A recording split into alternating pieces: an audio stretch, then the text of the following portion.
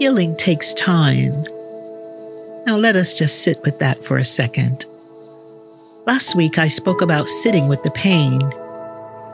Whether there is emotional hurts, traumas, assaults, disappointments, or physical pain, a cut, surgery, or disease, or pain from other kinds of losses such as death, job, a body part, eyesight or hearing, whatever.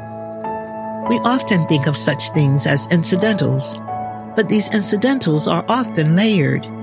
It might take weeks of radiation or chemotherapy, and then adjustments around that, discoloration of skin or physical therapy after the surgery, loss of mobility, doctor's visits that require extra effort.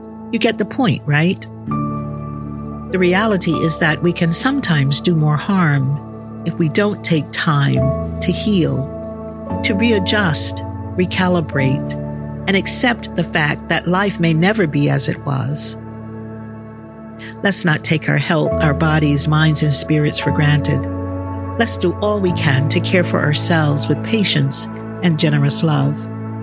And if you know someone today who might need a little extra tenderness, why not take the time to show them that you care? A quick note or text or email to say, "I'm thinking of you. You're being held in my heart.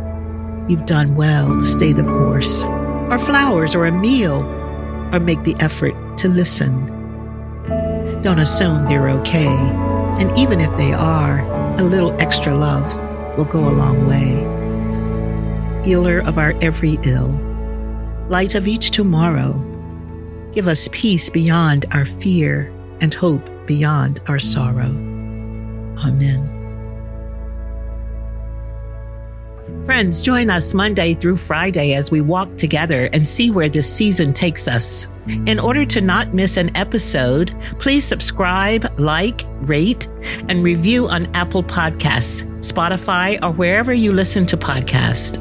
Episodes are also available online at our church website at paumcnyc.org.